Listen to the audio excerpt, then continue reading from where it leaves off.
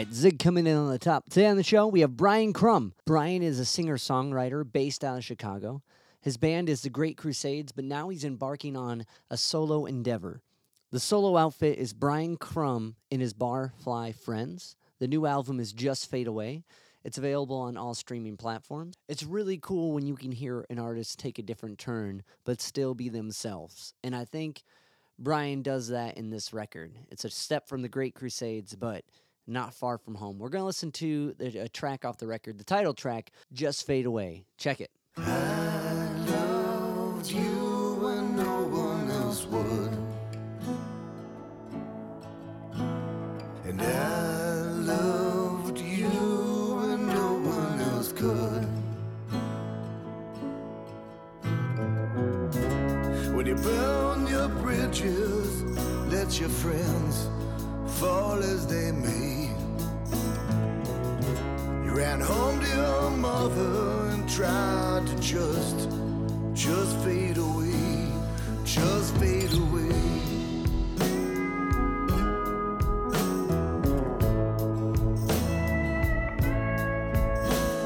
You never even once laughed at my jokes, because you didn't think of them first. You earned your right to be shaded. Said all you wanted was not to be hated, and it just fade away, and it just fade away. Ooh, just fade away. Maybe tomorrow is not today. Ooh, just fade away. Never forget what you had to say. Ooh, just fade away. Maybe tomorrow is not today. Ooh, just fade away.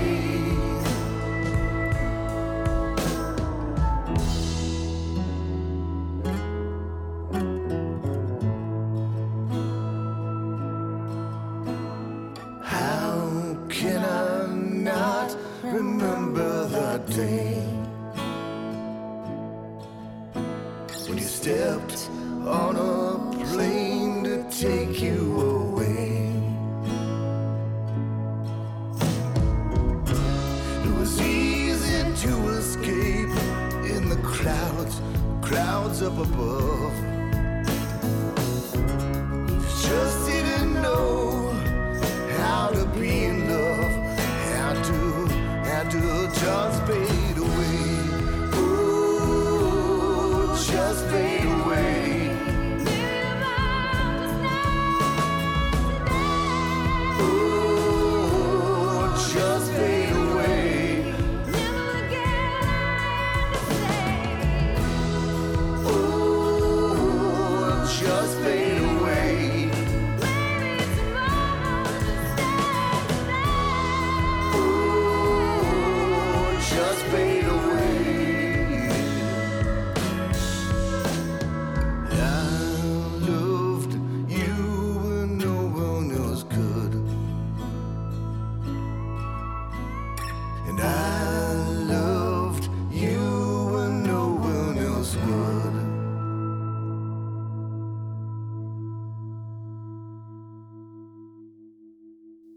Just Fade Away, off the album Just Fade Away, Brian Krumm and his Barfly Friends. Available on all streaming platforms. Check it out. It's cool. He's got like Eddie Vedder-ness in these cuts, where he's definitely got Tom Waitsy-isms in a lot of the Great Crusades, but this one brings out the Vedder. I don't know. I dig it, and I think you guys will as well.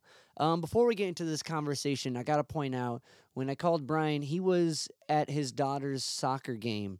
So you're going to hear soccer happening in strange wind, and there's some sound issues on this episode that I could not correct or fix. I've done my best to make it sound the best it possibly can. And it's a bummer because he says some really insightful stuff that sometimes is gusted away in the wind. but that's poetic, right? Anywho, if you guys can like, rate, review, and subscribe to the podcast on any of the podcast platforms, it helps me keep talking to cool guests like Brian and sharing insight with you. So without further ado, here's my conversation with Brian. But anyway, Yeah, I love Cleveland. I've been there quite a few times. I played at the what is the place called? The Grog Shop. Is that in okay, Cleveland? yeah, very cool. And my wife bought me a membership to the Rock and Roll Hall of Fame Oh yeah, because I was really excited because Warren Zevon, one of my yeah, all-time heroes, was nominated this year, but he did not make the cut. So the plan was that I was gonna buy tickets if he actually got inducted and just go be there, you know, yeah. because it's just like one of my heroes, you know. What was the record he came out with? Like his last one, right when he knew he had cancer, and like his Yeah, story is like the wind. intense. Yeah, it Yeah, was yeah. last one, and he did that after he, knew that he was terminal, and instead of going through the typical chemo process, he went and made a record, and Yeah. all of his friends showed up, and I was really hoping that he got inducted, that he would get inducted this year. I know his son Jordan is also a singer songwriter, and he was campaigning for him pretty hard, you know. How do you? It's But like that's the most rock and roll story. You know what I mean? Like, how yeah, does that not? Why is that not in yet? It's I don't well, know. he was very out front about the life that he led. He was like, I got to be Jim Morrison for about 20 years longer than Jim Morrison did. So Right. it's like he did live the rock and roll lifestyle. I think he was sober though for like majority of the end of his life, and Right. then might have slipped back a little bit when he found out that he was terminal. But Well, at that point, you know what I mean? Like, yeah, when to might as live it well. up? When to live it up? After Like, Trank. Yeah. was it? But anyway, How'd you get into Warren Zevon? Let's start it with that. Like, well, good question. I probably got into him the same way that everyone else did by hearing Werewolves of London. First of all, I think most people know that tune, and then I just started doing a deep dive during the pandemic, actually, and because there was a night every night that it was after dinner, and my kids were doing homework, and I was doing the dishes, and I was like, which Warren Zevon album can I listen to tonight? And I just just started, diving into his whole catalog, and I think a lot of people have done that. So I would say he's a major influence on this last record, this new record that came out, and him and Dylan. So, um, speaking of Ohio, Chrissy Hine from the Pretenders, another major influence. Her lyric writing and her just the fact that she was a band leader, woman band leader, for the whole career of the Pretenders has been hugely inspiring to me. right. Well, and just all around badass. They just put out a new or a single. I think the Pretenders. Did they? Yeah, they just put out a new single. It's called "Let the Light In." And Oh, like nice. I think during the pandemic they put out a record, or she put out a record with the guitar player they have now. It's like a Dylan cover record. So Is it's that right? yeah. Oh wow. And Oh wow. it's some deep cuts. I'll send you the link to it. Um, Yeah, please do. yeah. That's so like to kind of dive in. So with Just Fade Away, like Yes. uh, you'd have a shot of whiskey a night and just work on writing a tune. And like Yes. I'm guessing that's after listening to a record. So I'm starting to hear a little bit of like during the world shutting down, like a schedule was kind of formed. Like, and I really relate to that because when everything shut down, that's what I did. It's like I Sure. gave Sure. myself like all right, wake up, learn this, work on this, write for an hour, and that's, you know what I mean, just kind of the routine. So is that Yeah, it was really my wife's idea. She was like, saw me moping around, saw me like most people were like, can't leave the house really, can't go anywhere. The kids are at home at school. Everybody's working from home, and it's like, are you gonna do something, or are you just gonna like pace the hallway? And yeah, so she came up with the idea, and then I was actually at a bit of a writing block with my band, the Great Crusades, which started in like date myself, but the first record came out in 1997, and so we had some great success overseas. Never really took off in the U.S. that much, but that's not that unusual for rock bands. I had reached a point where I was like, I just didn't know what to write about anymore because the Great Crusade sort of had this very distinct style. We were like sort of heavily influenced by the Replacements, Tom Waits, Nick Cave and the Bad Seeds, and we just really focused on like a high energy, like live show, and sort of an element of dark, smoky, mysterious presence.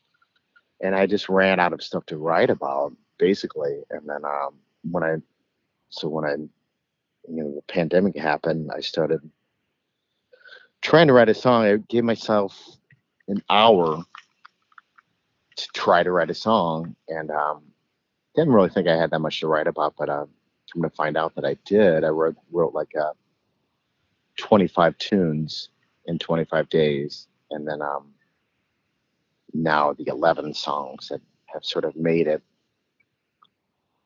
to the record were the ones that sort of stood out between me and my longtime friend Christian Motor, who produced the record. So that's kind of what happened. got it. Well, it's like giving that small window of time to like kind of really hone in on a thing and kind of step out of it. Because I did a dive on the Great Crusades, and like it's interesting, like from like the first record, there's like this high energy, and then it goes into the dark depths of like Waits like bar kind of like aura. You know what I mean? Like Yeah, you yeah. guys really like it's a really unique tone. And like I listened to Just Fade Away before diving into the Great Crusades, and like it was interesting because it's a completely different style. Like there's some crossover. I feel like Steve and the Miracle track 4, Steve and the Miracle. That one, I felt like Steven that the one. Miracle 3, yeah. Yeah, that could have been a Great Crusade song, but like everything else really had like a completely different approach to it. And like and that always kind of like when I see certain bands that have like a very unique blend to their sound, like is Uh huh. like, you know what I mean, like when you develop who we are and this is what we sound like as a songwriter, there's always a little bit more going on. So do you think that was that from the War on Xeon and like the Dylan influence and like diving into stuff like that? So I think the approach of the record was like a lot to do with Chris Motor, the producer, and also my like lifelong friend, who's also a member of the Great Crusades. Um, he has really hit like a sweet spot, I think, as far as the his production work. He also has his own project called the Kinetic Council, which you can look up, the Kinetic Council. And I think he just heard these demos of the stuff that I sent him and just sort of took it into his own direction. Um, and it just, each song sort of took on its own sort of life. You know what I mean? Yeah. Yeah, yeah. Because it's interesting because it's really distant from the Great Crusades in a lot of like sonic ways, like or structure ways. Um, Yeah. I'm trying to remember the name of it. The Montrose Saloon, is that kind of like where the Barfly friends are like accumulated? Yes. Okay, so And I what's started doing that. I started doing a residency there in 2021 on the 15th of the month every month. And a lot of the people that played with me on those shows ended up playing on the record too. Not necessarily on purpose, but just because they're friends of mine, and I I know that other people will call in like ringers or whatever, to play on the record, like known names, but right? all these, probably 20 people or so were just friends, so it's like that's another way of making a record. It's like we can't call in, I don't know, all the people I'm thinking of are passed away, but Well, even harder to call them in. yeah, we can't call like Paul Westerberg or something like that from the Replacements to come to a guest spot. It's like, well, why don't we just call in, some of our friends and have them play on the record? And that's kind of how it works. How it's always worked for the Great Crusades too. Just people that we know. We're surrounded by a huge pool of talented folks. So it's like, why not just call them in and see if they have free time, and Well, it's like a kind of being in that spot. So as far as like the Great Crusades, like, do you guys like? I mean, up until 2020, would it be kind of like record tour, in mostly out of the country? Is that kind of how yeah, you're? Yeah. yeah, Okay. yeah. We probably toured in Europe and especially Germany. We had a following there. Probably geez, I think the first tour that we did over there was in 1999. So we just kept going back, bigger and bigger following, and hopefully we still have similar following. You know, Yeah.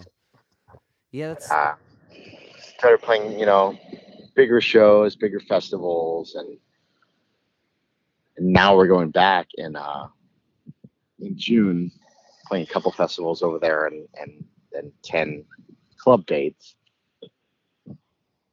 So yeah, it's been like a second kind of home, for us to go to. And now we've made such great friends over there, and some people that we've met over there. At least one person has moved to the U.S. and gotten married to one of our friends, and it's like crazy. It's like, yeah, it's like that's one of the great things about playing music. I think, no matter if you're making a ton of money off of it or just doing it for fun, is that just the people that you meet, especially the people that love music, come out to see your shows. Is that that's the best part of playing music for me. It's just like pulling into a town that you haven't been to for a couple of years and seeing old friends and not only hear the old tunes but also interested in the new stuff. it's what like it's a success is measured in a million different ways, and a lot of it I feel, a lot of the standard is some type of wealth, some type of richness, and Sure. doing any type of creative endeavor, but especially music when it's successful in a way when others are involved with it. So that's Yeah. like that's a richness that you get the experience that no one else can experience, or that's more than a dollar sign can highlight how valuable that is. And it's got to be Absolutely, a absolutely. huge trip to be like across the world and feel that. Yeah, we're by no means even close to like a freaking, major Bon Jovi or something like that that does like, you know, 100 dates in a row or something like that. But it's like when we do our tours, it is pretty special. It is like even though we might be playing clubs, we might be playing smaller festivals. It's like a huge attraction, I think, for everyone that plays music with me. Is like the opportunity to have the stuff that you've worked on for so long, and put so many hours into it to get in front of people. It's just like a huge thrill, you know. Definitely. And to Yeah. get positive feedback back, you know, and to have a Sure, group of sure. guys that are behind the message, there's nothing like that. And even if it Yeah, resonates with only 3 people, you know what I mean? Like it's probably more potent playing a room of like 100 or 200 people that are real into it than like a stadium of 2,500, you know what I mean? It yeah, becomes too numb at that point. So that's I don't yeah. know. That's You know how it is. It's like you put so many. I don't think people realize that how many hours you put into not just the. For me, it's like it's not only the hours that you put into the actual production of a song. Let's just say one song. It's also the hours that you spend thinking about that particular song. Like, because I know that for myself, it's not just sitting down at a table and writing down lyrics and stuff. It's like, what else could I do to that song to finish it? You know what I mean? So it's I don't think people necessarily realize that. Of course, you have some songs that just happen, you know. Which, to be honest with you, a lot of the songs on this new record did happen like that, and I sort of surprised myself because the music and the lyrics were done a lot of times on this record for in like an hour and a half. I think that sent myself a great message that you don't have to write, you know, 500 verses if you can write 2 lines that sort of summarize what you're trying to say. You know what I mean? yeah. Yeah, yeah, that really hit the point. Wait. And then it's also easier to remember the lyrics in a live situation. Yeah, definitely. Yeah. That's one thing. Like I was watching, gosh, what's that German TV show you guys did? Oh, Rock Palast. Yeah, yeah. I watched both of those, and I'm like going through this tunage, and I'm like, man, like for when I write a new tune and like I have to perform it, I need lyrics for a while before it just comes out, and even still, I mix crisscross verses and stuff. And I'm Yeah. listening like some of the great Crusade songs. I'm like, man, I don't know how you're pulling that off. That's a lot of practice there.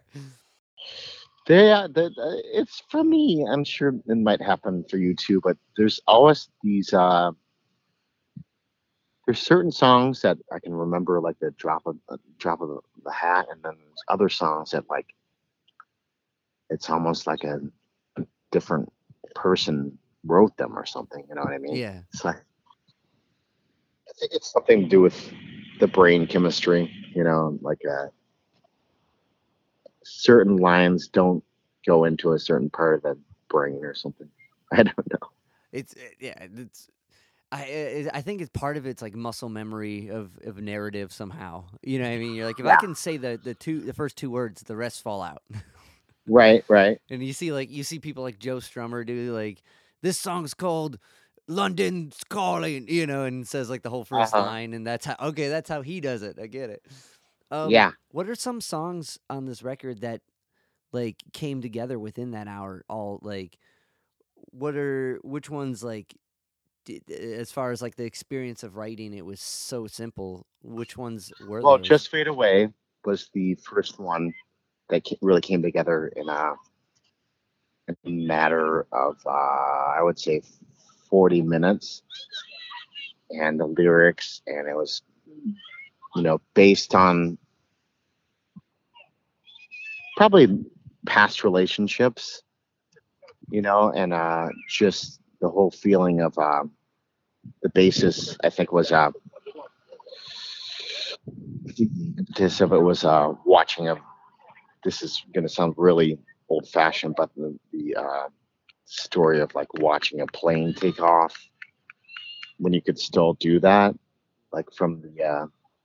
I know in St. Louis at Lambert Airport there was a watching area, that you could, after you drop the people off, you could stand outside and like sit at this picnic table and stuff and like watch planes take off. And that's kind of where that story began, that song. And then Stephen the Miracle 3 was another one that it was based on another a festival that we played at years ago. And I had a poster, still have a poster hanging in my home studio that I just started going through all the names of the bands. And if you listen to the song, you can hear all the Oh, that's cool. bands mentioned. And Steve Wynn was like the headliner at that festival. So that was Steve and the Miracle Three was his band called, with his wife Linda plays drums. And then there's what other songs? I guess Barfly Friends title, not the title track, but the yeah, came together pretty quickly too. That's awesome. Like, So, so one thing I find interesting is like songs like Back in the Neighborhood and like uh-huh. Stuck in the Van, like those type of tunes where like when you first kind of said that, I'm like, oh, I bet those, because they're so kind of, it sounds like pulling from memories, like, oh, that had to be just like, oh, that fell out. Yeah, But it's interesting. back in my old neighborhood was I actually, that was the first time I got out of the house during the pandemic, and I went driving around my old neighborhood that I used to live in Chicago, and it's really not yeah, that song did just happen after that drive that I took. And again, it's not like a masterpiece of the song, but it did turn out in a pretty fun way. And then Stuck in the Van was actually based on a former band that I was in that I toured a lot in the US in the 90s Is that called the Suede Suede Chain? Train. Yeah, Okay. Suede Chain. And so that was just like based on all the experiences that we had traveling in the US, playing at all these clubs, in the Midwest and then on the East Coast quite a bit too. Um, and I know that there's a couple lines about spending the night on the Jersey Shore, or spending the night at. We used to do what a lot of bands do when you don't have money to spend on hotels. You like see if you can meet someone that night that you can crash at their house, and we did that quite a bit. Sometimes it was good, and sometimes it was not a great idea. But Yeah. when you're in your 20s, it seems like it doesn't matter that much.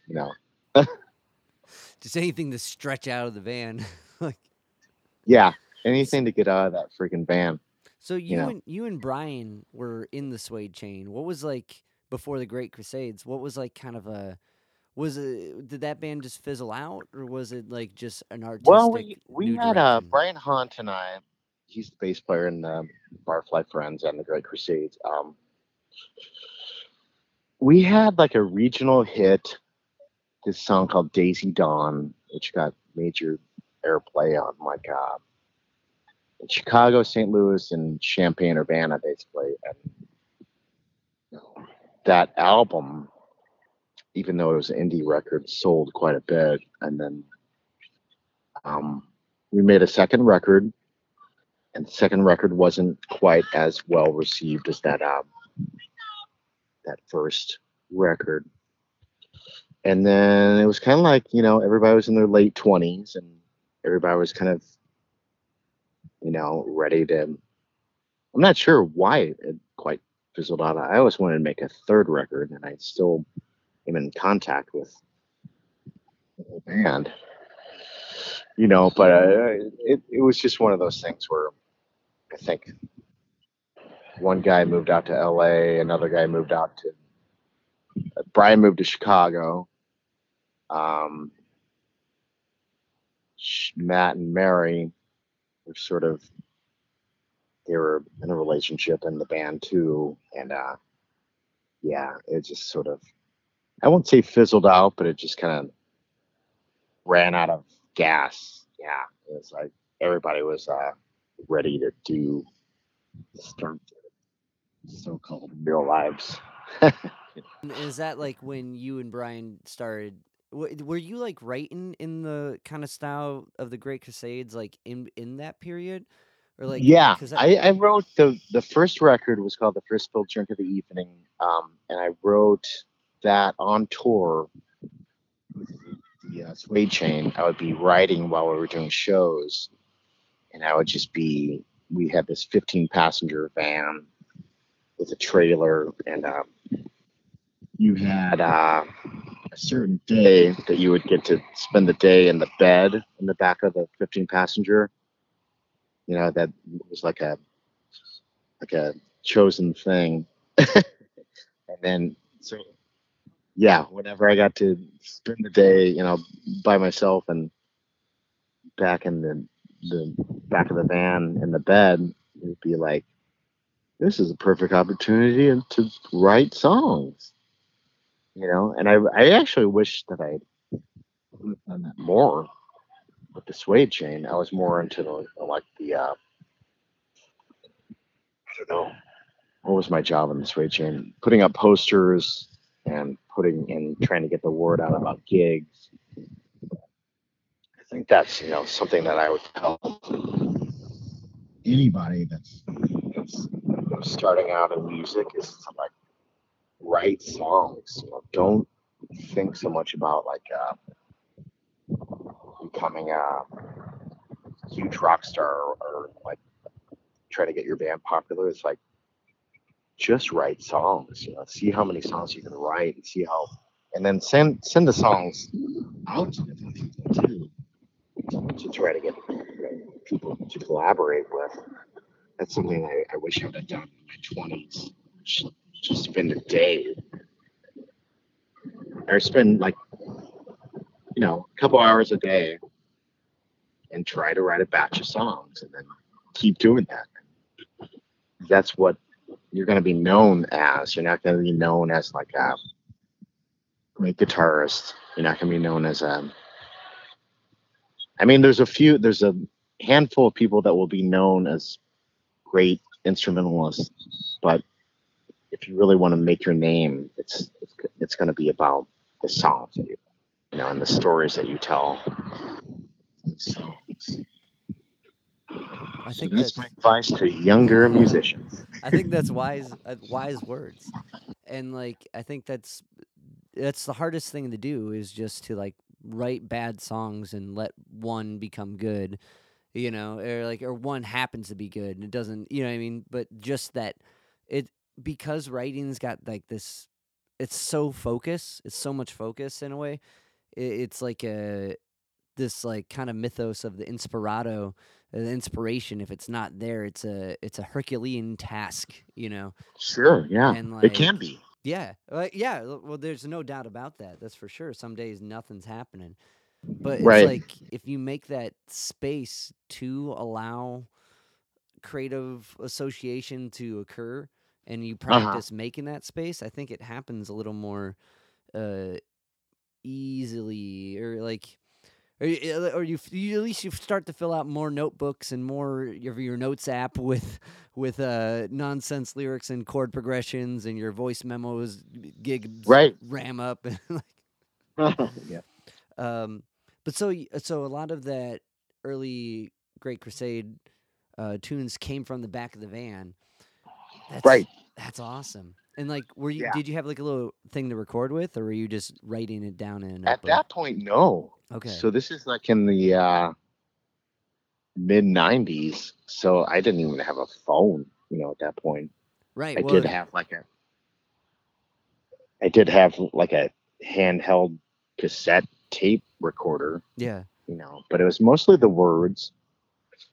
And it was kind of the new record, this Dark White Hands record, it's kind of a throwback to that. I mean, I did have, after I wrote the song, I would have all the lyrics basically almost done and the chord progressions and record just a voice memo, which I would send to Christian Motor. He basically picked his favorite tunes, and those were the ones that we worked on. And then after, sending him 25 tunes that I did like that, then we started re-recording them, or recording them actually, not Yeah. re-recording them. Well, it's different going from like a demo where it's just like idea. I think you should go here. You know what I mean? To like an actual demo. Like it's weird. There's the pre-demo demo. Right. Yeah. I mean, it's a craft. It's an art. It's a art form that, it can happen easily and it can happen painfully, and sometimes, I don't know, I think Tom Waits was always like, it's his famous saying about songs are like going fishing, sometimes you go fishing and you don't catch anything. And then sometimes you go out and get one. And then sometimes, you get a handful of tunes, you have to go fishing to try to catch them anyway, Yeah. Yeah. Isn't there what's the show where it's Tom Waits fishing with a is it John Fishing with Laurie? John. Yeah. John Laurie. Yeah. Yeah, that show is hilarious. I don't know how many episodes he did, but that was oh my god, the one he did with Matt Dillon and the other ones, Dennis Hopper, I think. Yeah. Just crazy stuff. My drummer got me really into or got me hip to John Laurie and that show. And he's also a real big Tom Waits guy. All the Okay. drummers I know in my life are Tom Waits guys. I don't know if you've picked if that's Totally. a trend. I think he uses a lot of interesting. I don't know if it's the players that he picks or just his style too, but he uses like a lot of interesting percussion sounds too. Yeah. Like the like Death Machine or the found Bone Machine. instruments. Yeah. Yeah. Like I know on Swordfish trombones, there's like sounds like they're playing like a junkyard or something like that, So, Yeah.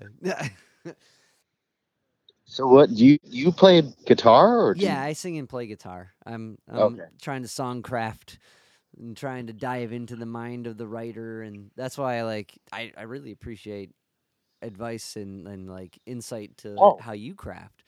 Like Oh, for sure.